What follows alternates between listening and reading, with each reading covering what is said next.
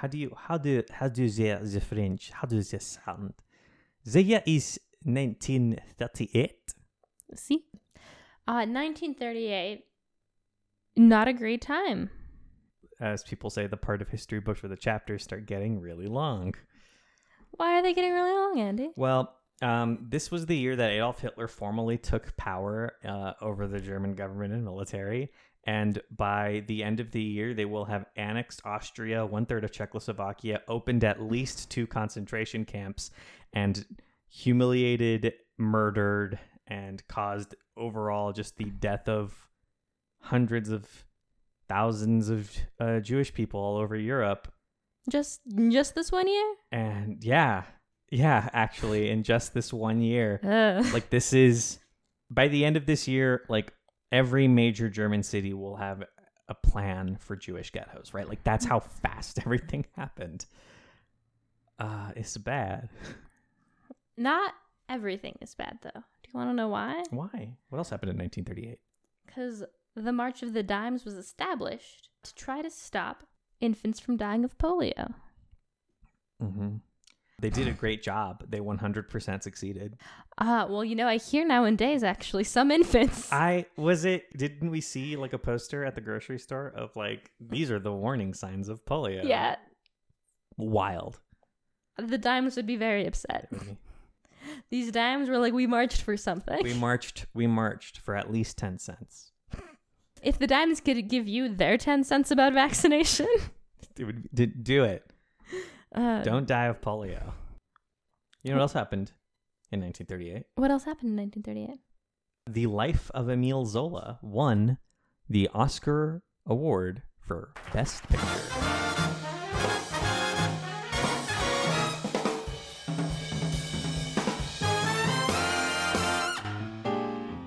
Hello, I'm your critic, Mavis Evergreen. I'm here to talk about not feminism today. I'm here to talk about how good movies are, I guess. Yeah, my name is Andres Reyes, and I'm going to be talking about mostly film history and world history. And today we're also going to be talking a little bit about anti-Semitism, which I don't think either of us are really that prepared to do. I mean, like, I know Jewish people and I'm friends with Jewish people, but I'm not, and I don't. Not because I don't. not by choice. Not by choice. If it were my choice, it would be nice, but I haven't had the pleasure or the opportunity. You grew up in a Hispanic Catholic area. Very Hispanic, very Catholic. Not a lot of opportunity to befriend people of the Jewish faith, unfortunately. I guess until this moment, I never realized that about you, and that's a very terrifying thing to hear from someone. Like, I never, and I will never. I will never. It's like, no. Don't take it like that. Yeah, I didn't know many Jewish kids growing up. This film is a lot. This film is very long, in fact. So before we really start like tearing into it, would you like if I read you a summary? I would love if you read me a summary. I'm sure it'll be very succinct and very short. It's going to be the shortest summary we've ever done. The Life of Emile Zola, directed by William Dieterle, is a biopic of epic proportions starring Paul Mooney in the title role. Emile Zola and his childhood friend Paul Cézanne live in a bohemian apartment in Paris, France. The introduction of the film follows Zola's early career of muckraking until his fateful meeting with a sex worker leads to the publication of the book Nana. This runaway success catapults Zola into the eyes of the wealthy and into their class. His friend Cézanne leaves for the countryside, still poor. He criticizes Zola's acceptance of his end-of-life complacency and laments the death of a great writer. But Zola is undeterred by this. He feels he has worked hard enough and has earned his now quiet, unchallenging lifestyle. On the other side of Paris, a grand conspiracy is brewing. Military secrets have been found at the German embassy, and the heads of military have put Jewish artillery officer Alfred Dreyfus in their sights. They consider no other options, and despite finding no evidence, convict him as a traitor, humiliate him in public, court-martial him, and ship him to solitary confinement off the coast of South America. While all of France was abuzz on the affair, Zola did his best to ignore it, to the frustration of his close friends. 2 years later, Georges Picard found startling new evidence which identified Army officer Ferdinand Volson Esterhazy, but the general staff has no capacity for error. They ship Picard to Africa and pardon Esterhazy in a closed-door trial. With nowhere else to turn and her husband 5 years into his solitude, Madame Dreyfus pays a visit to Émile Zola. She pleads with him. His journalism had struck blows to those in power before, but Zola will not hear a word of it. She leaves heartbroken, forgetting her papers in his office. With nothing else to do, Zola begins to read them. The next night, Dreyfus's legal team is called into an emergency meeting where Zola reads to them his J'accuse, an open letter to the president informing him of the corrupt military. And as Zola expected, the government took him to court for libel, and the court is immediately biased. The whole of the trial is a joke at Zola's expense. He loses the case, leaves France for England, and waits. As the times change and justice moves ever forward, the old corrupt military is pushed out, and everyone gets to come home. And then Zola dies. Slut. A lot of meat on these bones. A lot of meat on these bones. How do we want to start talking about that? Do we want to start just talking about things that we liked? I mean, that's going to be the whole movie. So yeah, I mean, is there anything we didn't like? It was a little long. It was quite a long movie. It was like 2.5 hours, I think. But at the same time, it's hard to imagine where those cuts would be. Like, for a long movie, this is a very lean steak. Like, there's not a lot of fat. I was going to say, I think a big part of the movie's tension comes from Zola's loss, ironically, loss of poverty, and the fact that, and I do agree with this, with his change in status, he is no longer a writer of the people because he's not of the people anymore. And I don't think you have these moments of tension if we don't see him when he is poor. Like, as soon as he starts getting famous, that is where the cut happens, right? We see like a series of books fly past because that part doesn't matter. It doesn't matter how he changes. It just matters that he has changed. The Émile Zola that started his career is not the same person that we spend 90% of this movie with. And I think it's very effective. I remember both of us being absolutely livid that this guy who like died and starved by his moral compassion was now this rich sellout in like, oh, it hurts. But like in a good way, right? Like, it is very emotionally moving. And you understand, like, he stood by his moral convictions his whole life, but now in comfort, he's lost them. Well, but also he has the self-assurance that he did all of the good deeds, so he doesn't need to anymore. And like, it makes sense why he feels that way. And it, like, as a character, you can see why he thinks he is allowed this comfort now. I don't remember who on my Twitter said this, and I wish I could look it up and I could credit them for it. But I remember reading this really long thread about like young people have a fire in them, right? Mm-hmm. I mean, we're pretty young. We're angry all the time. There is a certain amount of like anger that once you hit your 30s, you kind of start to lose steam a bit, right? You're more tired than angry at that point. And people, when they hit that age, either let the fire burn out or learn how to feed it properly, right? There is really no middle ground between those two things because either you're still angry or you're just tired of it all and you're just apathetic to it. You get the feeling that Émile Zola by the end of his life is like, listen, I carried that torch. Mm-hmm. Am I not entitled to rest? And it's like, you can't, yeah, dude, absolutely. But the work never stops, right? And like, the problem is if you are a moral person, the world never stops being immoral, which is why you get tired and why you get apathetic. But also, who else is going to pick up the torch? Because no one did before you, and no one has after you left. And it is an interesting and difficult question to answer. There's really interesting studies, especially in the field of social justice sociology, like following movements, between the links of new movements and old movements. You get a lot of people who are in their 20s who have this fire, who have this zeal. Yeah. And comparing it to old communist movements that are not made up of like youthful people. Black Panther movement that have sustained, and like they're much smaller. But how do we sustain movements?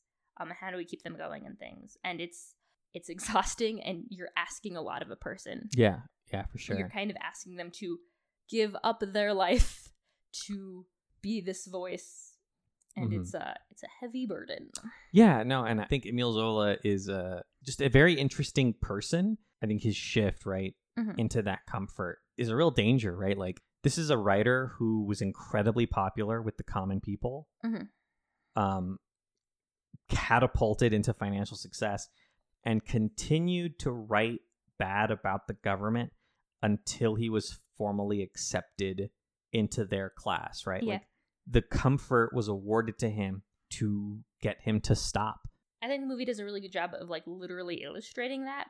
Part of the reason that he doesn't want to do this, even after he's been asked by everyone, Literally everyone in his life. is because, well, he might get accepted into this prestigious academy of fine scholars as long as he's quiet. Mm-hmm.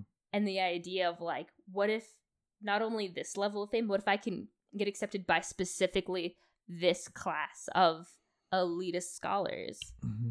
What if I can get into that, right? Yeah. And I think the movie just literally doing such a good job framing it as like, he wants to be the very best that no one ever was. To catch them is his real test. I don't think Emile Zola as a character ever enters the realm of like, fuck this guy. There are so many dudes in this movie that you're like, fuck this guy. Emile Zola gets really close, right? He walks up to that cliff and he is about to step over that line.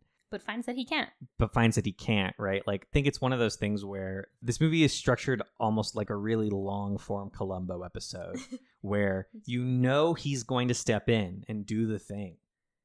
It just shocks you how long it takes for him to do it. And then also, just as a person who's not that familiar with this part of French history, that it doesn't work. We've all, I think, seen the newspaper, right? With the big J'accuse. Like, it's so famous for something that failed. But to be fair to France, France is famous for a lot of things that failed. Yeah. Well, I mean, and France, you know, it takes them a while, but, you know, you can always trust them to eventually start just mass revolting. Just like, we want revolution. When do we want it? Now. Why do we want it? There's an amazing line, I think, in the middle of this movie where one of the characters is talking to Emile Zola and he is like, you angered those of the Second Republic, those of the Third Empire, and now you're going to anger those of the Third Republic? And it's like, God, Jesus, France, get your shit together. Yeah, just to reiterate, this was a very fast 2.5 hour movie. It blew by. I didn't even feel it. Had a good time the whole way through. I don't think there was a point where I looked up and I was like, are we done yet? I feel like that's how you know a movie is bad, is when you look away from the movie and you're like, are we done yet? Yeah. Movie's doing a bad job. It is either too long or not interesting enough. Yeah. We get into, again in the Columbo style, watching the crime be committed, seeing who did it, and then watching as it gets covered up and having to have the moment of like, how is this going to get uncovered? I hate the sentence. Mm-hmm. I hate this sentence that I'm going to say. Uh-huh. I don't know if somebody were to make a movie about a topic like this in this style, that you could do it this way. Because this movie is very blatantly like, corruption is bad. Good people cannot stop corruption. And also, like, corruption doesn't come from evil people. It comes from selfish people. Selfish people who want to maintain power. Yeah, they want to be perceived a certain way, and like, to them it's a zero-sum game. Like, if you give even an inch, you might as well admit that you're a failure. And like, this like weird realpolitik is such a glaring way to look at it. This idea that like, the thing that makes corruption happen is just people wanting to maintain power it's cynical in a way that I don't think a movie today could do it, right? Like, in a movie today, you'd have a person at some point just be like, I'm going to randomly kill this dude so that the audience knows I'm evil. I get you. I do also hate saying the sentence like, I don't think a movie like this could be made today. But I think for like one or two reasons, I do kind of agree with that, even though I don't like that sentiment. One, I think definitely a movie about American militarism could not be made in the style of this movie, because one, this movie is blatantly anti-military. It is very like, hey, maybe having an army is good, but the military structure is bad and it's corrupt and it doesn't work. It's not normal what you say when you watch a movie from 1938. How refreshing. How refreshing. Like a tea. Like a beautiful lemon tea. How willing they are to be like, they're not even smart. They're just stupid and have enough authority that nobody gives a shit how dumb they are. The fucking gambit of like, the entire scene where these fucking generals get together and they're like, basically, they've all agreed that they're going to arrest Dreyfus. Not only arrest, but frame Dreyfus. Frame Dreyfus for this crime. is so comical and stupid. And like Dreyfus is genuinely like, what the fuck are you guys doing? Like a guy hides behind a curtain at one point. Like, yeah. and his entire reaction to it is like, you're insane. This is insanity. But like, who can question them? They're all heads of the military state. They're all heads of departments. It's not like they're geniuses. I feel like a lot of time when we portray evil, we portray they're an evil genius. Mhm. And not like they're evil because of systems that put them in power. And like, they're just selfish idiots who are basically being boys about people's lives. Yeah, they're treating them like toys. They're acting like that little kid in the movie who's playing. They're playing military. Yeah. Even like it's their job, but they're essentially child. They're a child. They are one child. They're collectively. all collectively. Yeah, they're children because there's no thought of ethics or of like doing the right thing. Like no, the only thing that matters is perception and power and maintaining it. And it's so fucking like, what's the word I'm looking for? Prescient? Yeah. Like this is how people in the military like today act, right? Like all they care about is optics and branding and like. Which is why it stood out to us as like, oh, like we wouldn't watch a movie made in America like this ever today because the military wouldn't allow it to exist. Like it simply wouldn't. Like the military is already so in the movies we watch. To have a movie critiquing the very concept of like the structural integrity of them. No, there's no way. The CIA wouldn't allow it. Oh, and in case our listeners don't know, the CIA and the U.S. military regularly edit, rewrite, and make changes to American movie scripts. That is a fact. You cannot argue that. Like, that is a thing that they do. There are people in the military whose job it is to make sure that military optics and branding is maintained in American cinema. So if you're ever, wondering why Marvel movies are like that, that's why. And in case we weren't clear about it, the reason it matters, the anti-Semitism in this movie comes from the fact that, one, all of these generals know who the Breach is, who's selling their secrets, but he's one of them. He's friends with them. So instead, they frame a Jewish man, and nobody cares because he's Jewish. Mm-hmm. And the movie doesn't really get into it. It doesn't harp on it. It doesn't make it a big deal, right? Like the movie does this, and it's almost a sleight of hand, right? Where they're just going down the list of names, and as soon as they hit, because what they have is a list of all the officers in a book, and on the left is their name, and on the right is their religious affiliation, and like they scroll down, and as soon as they hit Dreyfus, and his religious affiliation is Jewish, they're immediately just like, that's our guy. It has to be this guy. But no one ever comes out and says it's because he's Jewish. I think that's, one, smart. It's tactful. Yeah. Two, I do think that it's coming from a place of, we know that that's what this is about, but we can't say it because we are in very politically heated times. Specifically right now, in right the year now, 1938. And I think that's part of why this movie also just feels so good, is because this movie understood what was happening around it. And I think in kind of a larger cultural sense, this is why they chose to tell this story. Like, one, Emile Zola had just died, so it was like timely in that way. But on the other hand, well, I mean, he died in like 1908, so 30 years ago. But that's recently. But that's still, I was gonna say that's 30 years is barely a lifetime. Exactly, sooner than most editorials go. It is a kind of a statement of its own, talking about this falsely accused Jewish man in these times where people are being like persecuted for their religion, but not making it like super loud. I think is tactful and speaks to trying to have a greater message. Yeah, I think this movie is less about the anti-Semitism and more just about over like kind of the injustice in big letters. Yeah, but you can't. But is aware of the fact. Yeah, you can't separate the anti-Semitism from it for a variety of reasons. Like the entire reason that this scandal even happened is because Dreyfus was Jewish. Because he was an easy excuse, and the reason he was easy was because he was Jewish. Mm-hmm. Yeah, it's just the same. Like this could have happened to any officer, but it happened to this officer, and like you should question that. But also, the movie is not about that because the movie is about corruption, which again, also very prescient. Yeah, no, absolutely. What I'm saying is they're doing two symbolisms. Yeah, they're doing a lot. They're doing so much, right? Like, so the other thing that they do is once we get to the proper trial, the boys' club mentality of the military throughout the entire trial is so jarring. Like, not only the boys club of the military, but also the boys club of the like judges, and the fact that every time the military does something blatantly against the rules, the judges never call it. no. And it does such a good job of being like, these men are in cahoots even though they've never spoken before. They are both in the same class. Yeah, they represent the power structure of the state, and they need to preserve that cohesion more than saving face to the public.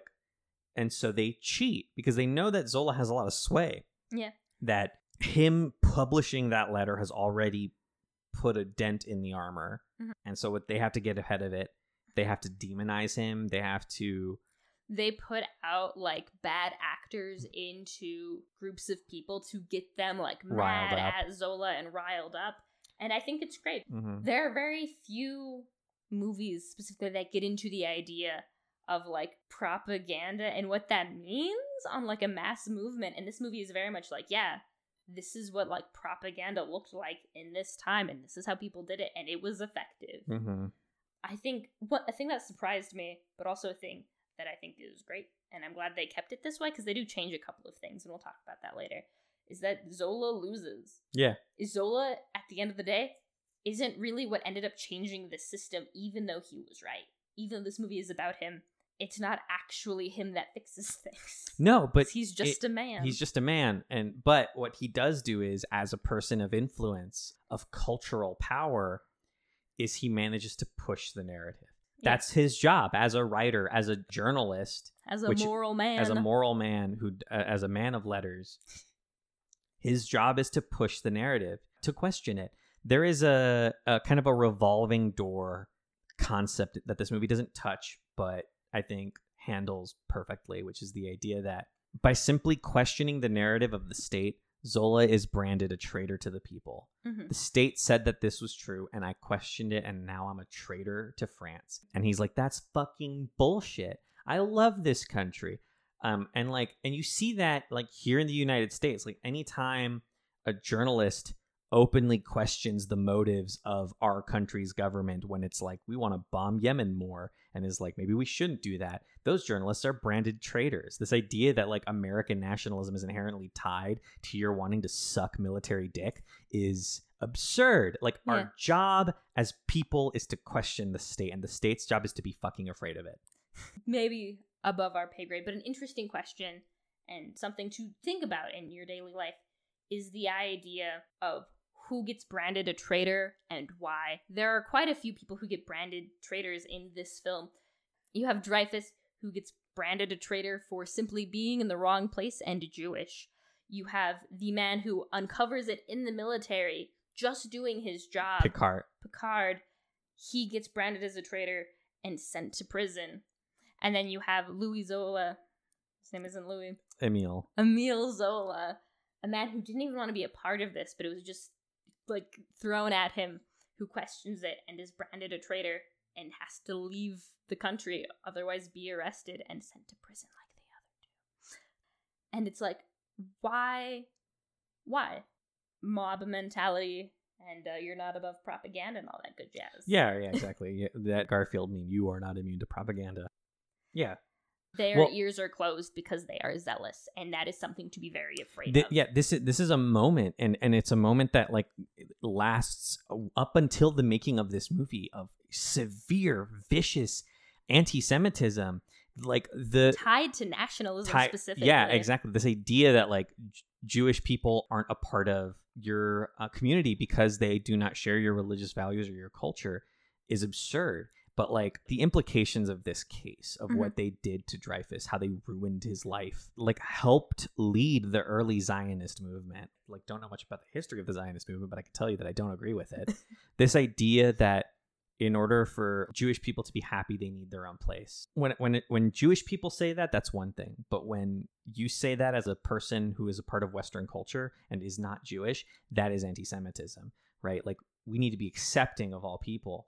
Their place should be here. It is just a better way of saying you should go back to your country. Yeah, separate but equal. It's segregation.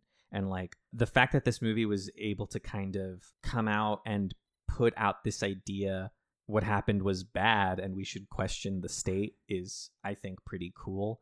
This movie does a lot of cool things and is really subtle about it. Yeah, and I definitely disagree with some aspects of the movie. I disagree with their great man narrative that they're trying to do. I think a lot of that just comes from how they've organized this film. Yeah. It is hard to have a movie with a protagonist and not be like, and then one great man fixed everything. I think a thing they do to kind of get around this is that Emile Zola loses and they show like who actually did it, but I definitely think that they fall into it. Yeah, they don't really get into the bits of Emile Zola that weren't great, which would be kind of another way of being like, he was a person, he had flaws.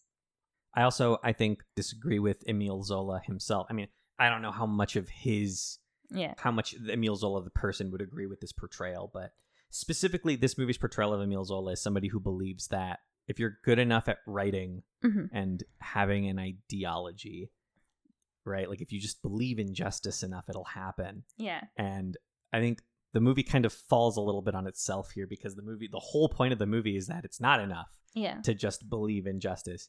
You have to go out there and do something, right? To lead by example, but also like the arm of justice is only long because we let it be. We could make it shorter.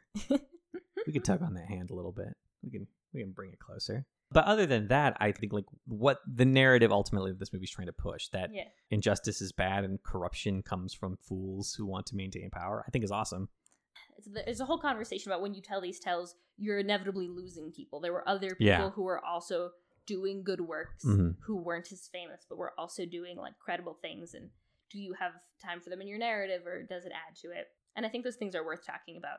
But also, I don't know enough about this time period to really talk about it. Yeah, this is a weird period in French history, right? Like they've switched governments like 3 times. World War I is about to happen, but I think the movie does a great job of capturing and criticizing the moment. It's just a fantastic legal drama too. Like, oh, it's so good. Incredible performances by everybody in this movie. Everyone did great. Everyone in this movie is like fucking slapping. They're 110% doing even the guys who play like the shitty military dudes doing great. 110%. A lot of good mustaches too. A lot of good mustaches. My only one like acting complaint is as Emile Zola ages, his wife doesn't. His wife is an immortal vampire. That's why they have no children. Yeah, they have no children. I don't know if you know this, but Emile Zola had no children with his wife. Hey. Check out that Wikipedia page. Also, they are not in this movie. They're not in this movie. The children. Or their mom. Oh, Cezanne. My beautiful boy, Cezanne. Our beautiful boy. We should add a new thing we do to our list of who is our favorite boy. Who's our favorite boy? Top king and all-around good poor person, Cezanne. Our favorite artist, Cezanne. You had a lot of opinions about his exit scene. I think that scene hit you a little more clearly than it did me in the moment. So Cezanne is his poor roommate back when they're paupers. At first, so when Cezanne is introduced, let me just say, as a bi king, I've decided to call myself in this moment. Yes, bi king, Mavis Evergreen. Bi king, Mavis Evergreen. Asexual wonder. I can do both. Wunderkind. They're introduced living together in this like studio apartment on the streets, like above the streets of Paris. Bohemian, yeah. Bohemian, idyllic. How every artist wants to get their start. Holes in every single window. Sorry, I understand that windows are supposed to be like hole-ish in nature, but I mean that the glass has holes in it. So it's a bad window. And I'm like, ooh, just 2 dudes living together in a 1-bedroom apartment. But then our boy Emile's fiance shows up and Cezanne's like, you can stay outside. And I was like, oh, kicks the fiance outside. Oh my. I feel like this isn't even like meta text anymore. He's not gay. Emile Zola isn't gay. But the beginning is steamy. We don't know he's not. We don't know he's not. I think... But historically, it's not really been documented. No, and he's no. definitely had sex with a woman. Yeah, so for sure. So, I just want you to know that they fucking gay baited this movie. Put it on the gay bait list. They only had one bed. The other bed was behind the camera. Anyways, no, it's fine. It was a fun introduction. It made me care a lot about Cezanne's character. Cezanne's great, and we don't see Cezanne again until the fight. Kind of the climax of the Dreyfus scandal. He's in the beginning prologue a little bit more, but yeah. Yeah. He's in the beginning prologue, but once the prologue is over, we don't see him again until the height of the Dreyfus scandal, right? Where we've already seen Emile Zola like be like, I don't want to give a shit about this anymore, and him and Cezanne have a bit of a tiff. The scene is really good where Emile is going around being like, I went to Africa and I have this beautiful sculpture and it's the most rare sculpture that's ever existed, and Cezanne is like, hey, I'm leaving to the countryside, and also I don't give a shit about your sculpture. And he's like, oh my god, there's a beautiful sculpture, why are you leaving? And Cezanne is like, a thing that's brought up that I think is like so poignant. Cezanne is still poor. His best friend, maybe lover, super rich, and Cezanne is still poor. Yeah. And I think that's interesting because it brings about like quite a few questions. Like, did Emile offer Cezanne money? Because if he didn't, that's a dick move. I But bet if he he did. It really speaks to Cezanne's character that he's like, no, I'm an artist of the people and I can't take your money. And also, it makes me feel like if that has happened, this discussion's come up quite a few times. The idea of like, how do I tell my friend that he's lost his ability to write because what he's going to go write about? His beautiful statue. So they have this discussion where Cezanne's like, you're a fucking hack and I'm leaving and I'm never going to talk to you again because I think you're a bad person now. Mm-hmm. And he doesn't say it like that, but that is the meta text. He literally is like, goodbye forever. I'm not giving you an address. What does he say? Zola asks him, like, are you going to write while you're gone? And he says, no, but I'll remember you. And I feel like it's kind of implied like he's remembering him when he was younger and he's choosing not to remember who he is now. I think the next time somebody is like, hey, are you gonna shoot me a text? We're like, no, but I'll remember you. So good. Doesn't work as well, I think, in the era of email, but at this point you're like also annoyed with Emile and you really like bond with Cezanne and you're like, yeah, you're right, Cezanne sucks now. And Cezanne, I think, sounds a hero. He's a hero. I do disagree with Cezanne's like thesis statement that I should be starving in order to be an amazing artist. I think that's bullshit. But I get what he's trying to say to Zola, which is you're comfortable and like you don't He's not only comfortable, he is like ultra wealthy. He's ultra wealthy. Yeah, when I say comfortable, I mean this motherfucker is so rich he's got plinths. And if you know what a plinth is, you know that having one means you're rich as fuck. Like he's got multiple plinths. A plinth is a column that you use to display statues and sculptures. So the like Rich, this guy, he's got fucking like Emile Zola carved over his fireplace, like rich. And but like yeah, so when he says like you've grown too comfortable, he like what he means is like nobody wants to hear you tell stories about how nice your apartment is. This is a criticism that was levied against Jerry Seinfeld. But like, and it's true. But it's true, right? Like, the reason people liked you and the reason your writing was so powerful and so striking is that you were willing to be uncomfortable and make others uncomfortable. But talk about the stuff everyone had to deal with. Like, it's not about hashtag relatability, but it's about like confronting the deep secrets we all have and the things we all ignore and we shouldn't ignore. Or telling jokes that are hashtag relatable. And like, if you're rich, you can't do that because you don't have the same secrets everyone else has anymore. And you don't see those uncomfortable truths because you're not walking through the alleys. And it's so frustrating because Zola loves Paris. He loves going to the vendors. He knows them. He's on a first name basis with them. He makes people smell his lobsters.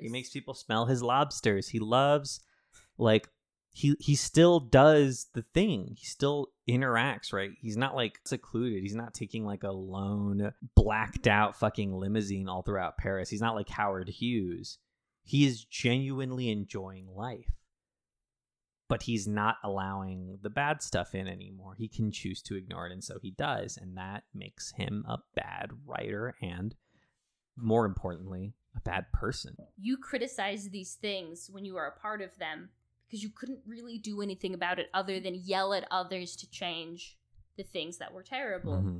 And now you have the power, authority, and money to change those things, and you're choosing to ignore them. Yeah.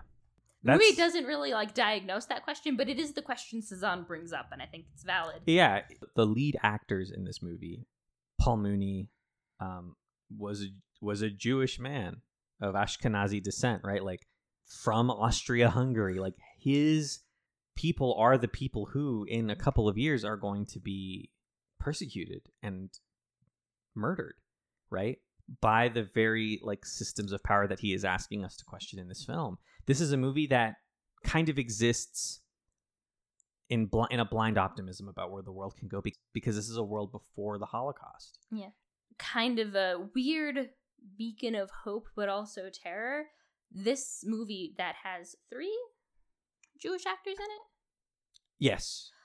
Which is a very large number for a movie, especially a movie that won an award. And 2 of them are leads, and one of them wins an Oscar for Best Supporting. Which is great. 10 out of 10. But also, this happened the year before, the Holocaust truly gets started, and that's terrifying. Mm-hmm. In a looking back sense. This movie couldn't have known. But I think it makes this movie almost more Oscar-worthy in its, contextual time that this, pro-Jewish movie, pro-Jewish actors, anti-Semitism movie came out right before the Holocaust. It's a movie that's speaking to a time before World War I, right? Yeah. We all want to pretend that that anti-Semitism didn't exist until Adolf Hitler and died with him, right? But that's not blatantly untrue, right? Anti-Semitism, anti-Jewish sentiments in Europe and in America and the United States were so strong and so virulent. And the fact that this movie came out at all and was lauded and is trying to say something about the historicity of anti-Semitism existing in a country that in less than a decade is going to be trying to fight off Nazi regimes it's a lot. Yeah. And it's almost one of those things where I kind of look at it, I'm like, this movie's a little too late, right? And it didn't know that it was. It didn't know. It makes it a real gem in a way that, again, the movie couldn't have known. But also, I think we talk a lot about the idea of movies being a part of society and talking about the society. And I think this is genuinely the first movie that has done that in a way that was more than let's talk about war. Because as much as I love All Quiet on the Western Front, as much as I really enjoy the movie All Quiet on the Western Front, there is a part of me that's it's not that hard to be let's reflect on war, a thing that killed thousands of people. That's a pretty easy movie to think about and to put out because most people agree that war is bad. Mm-hmm. And so this movie talking about these much more niche in that it doesn't affect all of the population subjects, I find so much more valuable. It's literally one person. The entirety of this movie's crux hinges on the simple notion that one person matters. Even one person, right, being persecuted for a crime that they did not commit completely calls into question our entire system of government. Yeah. It has to. Because if your government... God, I wish it had to. Right. But that's what this movie's saying, right? Is that it should... It's not about making mistakes. Mistakes happen, but the unwillingness to... Admit those mistakes, to question them, to right wrongs, that is corruption. That is injustice. And something needs to be done about it, right? Yeah. The United States has a quarter of the world's incarcerated population, and more than a quarter of them are people who have been locked up without a trial and have yet to have one. That is injustice, right? That's not a mistake. That's systemic. This person in this movie being persecuted for being Jewish was not a mistake. It was systemic, and it needed to be righted. To allow yourself to just walk through the world blindly with your fucking fingers in your ears is you saying that it's okay. That it's okay that these lives didn't matter. And one person even says, one of the people in the military staff even says, it's just one guy. Who gives a shit? I think the quote, because it also stuck with me, was, it's just one guy. What does it matter compared to the beauty of France? Yeah. And I think a lot of people see systemic issues very much in that greater than thou light of like, it's just a couple thousand lives. What does it matter to the glory of America? Yeah, that fucking like Spock bullshit. Yeah. All right. The needs of the many outweigh the twisted. Twisted into like... Not that I disagree with those words. I just think that they're empty enough that they can be twisted. No. I think it's one of those things, right, where it is not even the needs of the many outweigh the needs of the few. It is the needs of the hashtag brand outweigh the needs of quite a few, right? Because, like, nationalism isn't anything other than brand allegiance, right? Like, I think there's value to be had in community pride, in, like, I grew up here and I want to make this place better. Like, that is invaluable.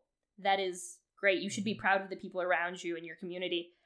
But a nation doesn't really mean anything, right? Because, like, one, you don't know everyone in the nation. I doubt you agree with everyone in this nation. You shouldn't. Like, nationality is so ambiguous and vague and kind of worthless because it can't be anything other than the hashtag brand. I want to talk about, like, the actual man and the actual history of what happened. Oh, Dreyfus, the actual person, Dreyfus. I want to talk about Dreyfus and, like, the historiography of what's behind this movie. Yeah, no, for sure. Wikipedia. This is a real thing. This is a real thing that actually happened. And although Wikipedia is kind of not the best place to go for learning about stuff, you can start reading about it there and, you know, worm your way through it. But the Dreyfus Affair, or I think in France they just call it l'affaire because apparently they've only had one. There's a real thing that happened. This Louis Dreyfus was a real fucking person. And unlike the movie, he does not really get a happy ending. He gets pardoned. Yeah, in the movie it ends with him being taken back into the military and getting all of his accolades back and basically just being given back his life. And in real life, no, he got pardoned he 10 years later?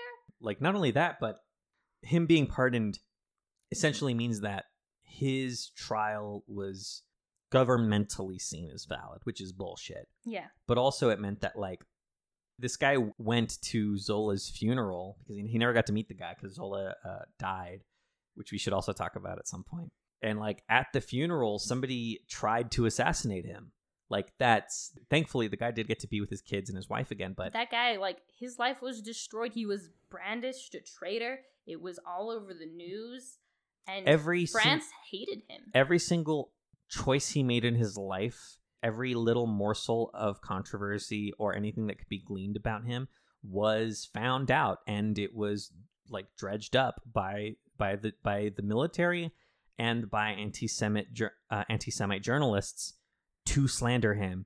And well into World War I, like, France was kind of always 50-50 split on, like, what to make of it. And the guy fought in World War I at the ripe young age of, like, 35, at the same rank he had when he was fucking accused. Yeah. Like, he never moved up in the military. Like, genuinely super interesting. If you can get your hands on it, I also recommend reading, like, a translation of the letter, J'accuse. The movie has kind of, like, a shorter... punchier.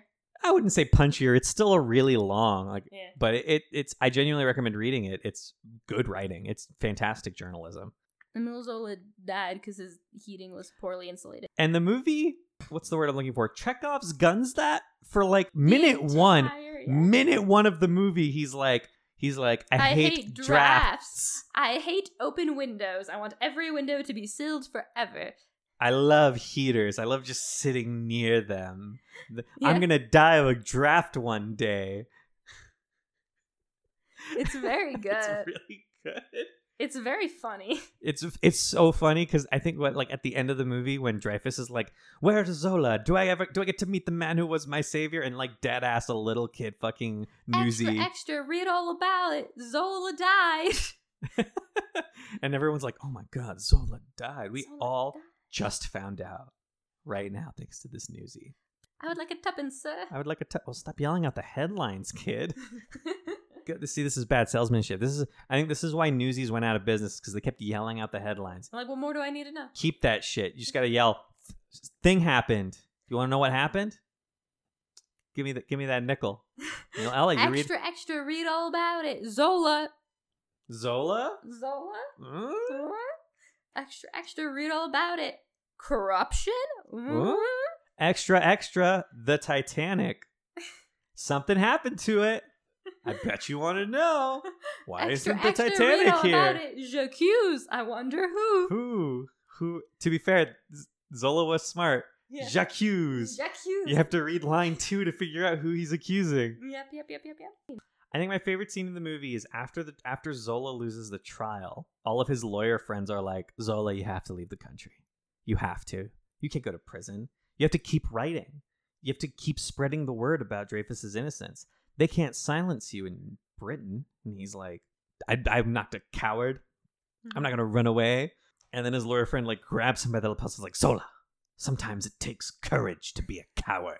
To be a sniveling little freak that runs at the first sign of danger. Sometimes it takes courage to be that man. And then Zola's like, fine, I'll pack my bags. I think my favorite scene, he gets his first famous story from Nana, who is a woman of the night. Mm-hmm. A snake in the sheets. No, don't say that. The apple that had fallen from Eve. Yes. From Eve? I don't know, I'm just making shit up. Anyways, and it's like, cool. And a question me and Andy immediately asked was, is he gonna pay her? And they have a scene where he like goes and gives her money discreetly. He does also give her a copy of his book, which is a little bit fucky, but I get it. I think part of it is just the acknowledgement of like the story is about you. Like, this is I'm not gaslighting you. This is your story. This is yours. But yeah, and I was like, I'm really glad this movie took the time to be like, no, Zola wasn't an asshole who abused this woman's story. Don't know if he did that in real life, but it's nice in the movie. It's nice in the movie. It's definitely a good moment. Yeah. I think it just makes you really understand what kind of a man he was. Mm-hmm. And yeah, he was. Before he was a rich little prick. Yeah. So, I know no one's going to be able to guess. Do you think this movie deserves an Oscar? Yeah. I genuinely think so. This movie is so effective. It absolutely works. This is what this movie is. And when I say this is what this movie is, I don't mean in like a metaphorical sense. I mean as a product that's being made. Mm-hmm. This was a movie to showcase Paul Mooney's acting ability. He had just won an Oscar. This was supposed to be his time to shine, right? To show the world, this is what I can do as an actor. And he fucking like exceeds in this role. Like, he's not doing a shitty French accent. He's not... I don't think anyone has a French accent in this movie. No, not a single fucking person has a French accent in this movie. It's just such an effective film and definitely, like, worth watching to kind of... I was going to say, I think that it deserves an Oscar, but 2, even more than that, this is a movie you should watch. Yeah. If you're listening to this, you should go watch this movie. I know we've spoiled all of it for you, but, like, it is so effective and it is so good. It's only 2.5 hours. It's shorter than, like a season of whatever is on Disney Plus right now. So, like, I mean, it's shorter than, like, most movies coming out. It's shorter than Batman. Oh, God, yeah, that's right. Yeah, my favorite part of Emile Zola is when the Riddler shows up. And he's like, Emile Zola, what happened to him?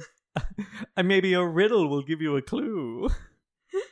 He shows up at the house and he's like, I've left some riddles. And he's like, I don't want any riddles anymore. I'm too old for this. Sorry, just a real quick, actually, now that I'm talking about it, a conspiracy theory that I absolutely do believe. There is a small contingent of people who at the time believed that Zola was murdered, that his heater was installed incorrectly on purpose in the hopes of killing him of carbon monoxide poisoning by somebody high up in the government. And I totally believe that that's true. He did die very soon after he moved back to France. Like days, after he moved back to France. Like, GG. Wild. I think it was more like a year, but still very soon. Very sudden, too. Also, he had just gotten it installed. I'm just saying, there's a lot there. It was the Riddler. He died and he was like, no, it was a riddle. The riddle was to open the window. The answer to you failed my murder riddle, Emile Zola. You were supposed to open the window through which yonder the sun breaks. So let's talk about how old these actors were. I got a lot of people for this one because I actually cared about this movie. So Paul Muni, who played the lead, Emile Zola. He's wearing old makeup for a lot of the movie. He is wearing old makeup for a lot of the movie. I know he was already kind of a famous actor. I'm going to say he was 40 on the dot. He was born in 1895, which would have made him 42. Dang. at the time this movie was made. No, I'm going to give that one to you. It's really good. Gloria Holden, who played Madame Zola, Alexandria His Zola. barren vampire wife. She doesn't really talk a lot in this movie. She's mostly just there to be like, oh, honey, you writing again? Let me open a window. Oh, I can't. But it's fine. I'm gonna say she's 33. Should have gone with your gut instinct. She was born in 1903, which made her 34. Dang. At 34 at the time of record. That's even closer. I still get that one. Yeah, no, I absolutely. Points for Mavis. Absolutely nailed them. Gail Sondergaard, who played Madame Dreyfus. Madame Dreyfus. Stellar character in this movie, yes, by the way. We haven't really talked about her. She's going around trying to solve her husband's false accusations, and she's great. Also, they have this really lovely moment of her and her kids like playing, and she's like playing the piano to do cool sound effects for them, and it's very nice. It's a very cute moment. Mm-hmm. They're playing like soldiers, which is less cute, but it's a movie that this is a movie that shockingly doesn't have a lot of compelling female characters in it, but who would have thought? Madame Dreyfus really stands out. Really stands out, except for I think the unfortunate scene in which she just has to look at Zola very like I don't even know how to describe the emotion on her face, but she maintains that emotion for like a solid 3 minutes, and I didn't like that as much, but she's great. Her like the actress and the character are fantastic of it. Yeah, I think she's a little bit older because she's pulling a lot more weight in this movie. Mm-hmm. I'm gonna say that she is 36. Gail Sondergaard was born in 1899, which would have made her 38 at the time of this movie. You're great. nailing it. You're fucking nailing it. Apparently, all I needed was to enjoy the movie. Yeah, if once you enjoy the movie, you pay a lot more attention. Joseph Schildkraut, who played Dreyfus. The man Dreyfus himself. is also in a lot of old makeup for most of this movie. He looks terrible by the end of his stay on that island. He which looks is genuinely correct. He should look terrible. Which is a shame because he's got like a handsome little mustache at the beginning of the movie. Yeah, no, he's an adorable man. I say as like a compliment. Like he looks like a good man to marry. You look at him and you're like, that man. That's a good man. That's a good man to marry. You know, and your grandma's like, find yourself a good church boy. She's talking about Dreyfus. Mm-hmm. Wrong. She's thinking of the wrong church, but she's correct. She's correct. You should go to a synagogue. I think that he is 39. He was born in 1896, which made him 41. I refuse to be closer than 2 years. 2 years, yeah. You have a very consistent standard error. It is 2 years. And finally, Vladimir Sokolov, who played yeah, I know. Who played Paul Cézanne. Oh, I do love Cézanne. Looks pretty old this whole movie. Even in the beginning, I'm gonna say he's like 46.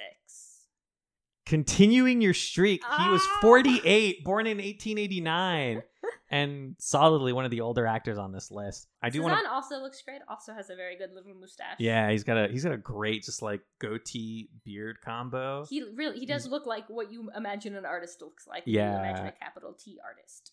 For sure. I do want to point out that Joseph Schildkraut won an Oscar for this performance, which he fucking deserves. Yeah. Because he nails it.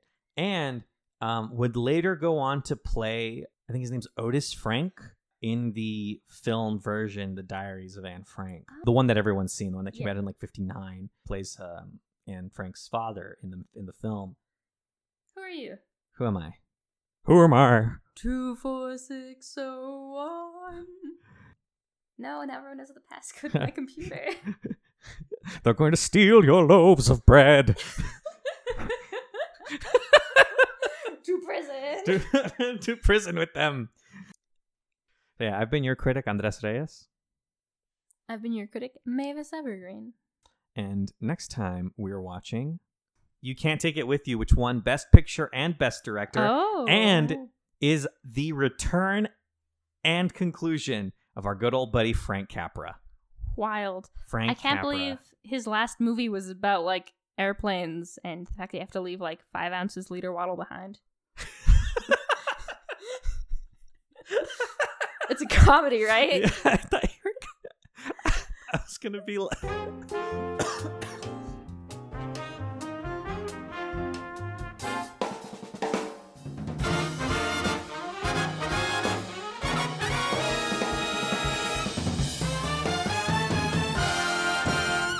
heavenly fiction. We heavenly fictionalized. Heavenly fictionalized this movie. Yeah. Jesus said it was okay. He was like, let's fudge that part with the wife and kids.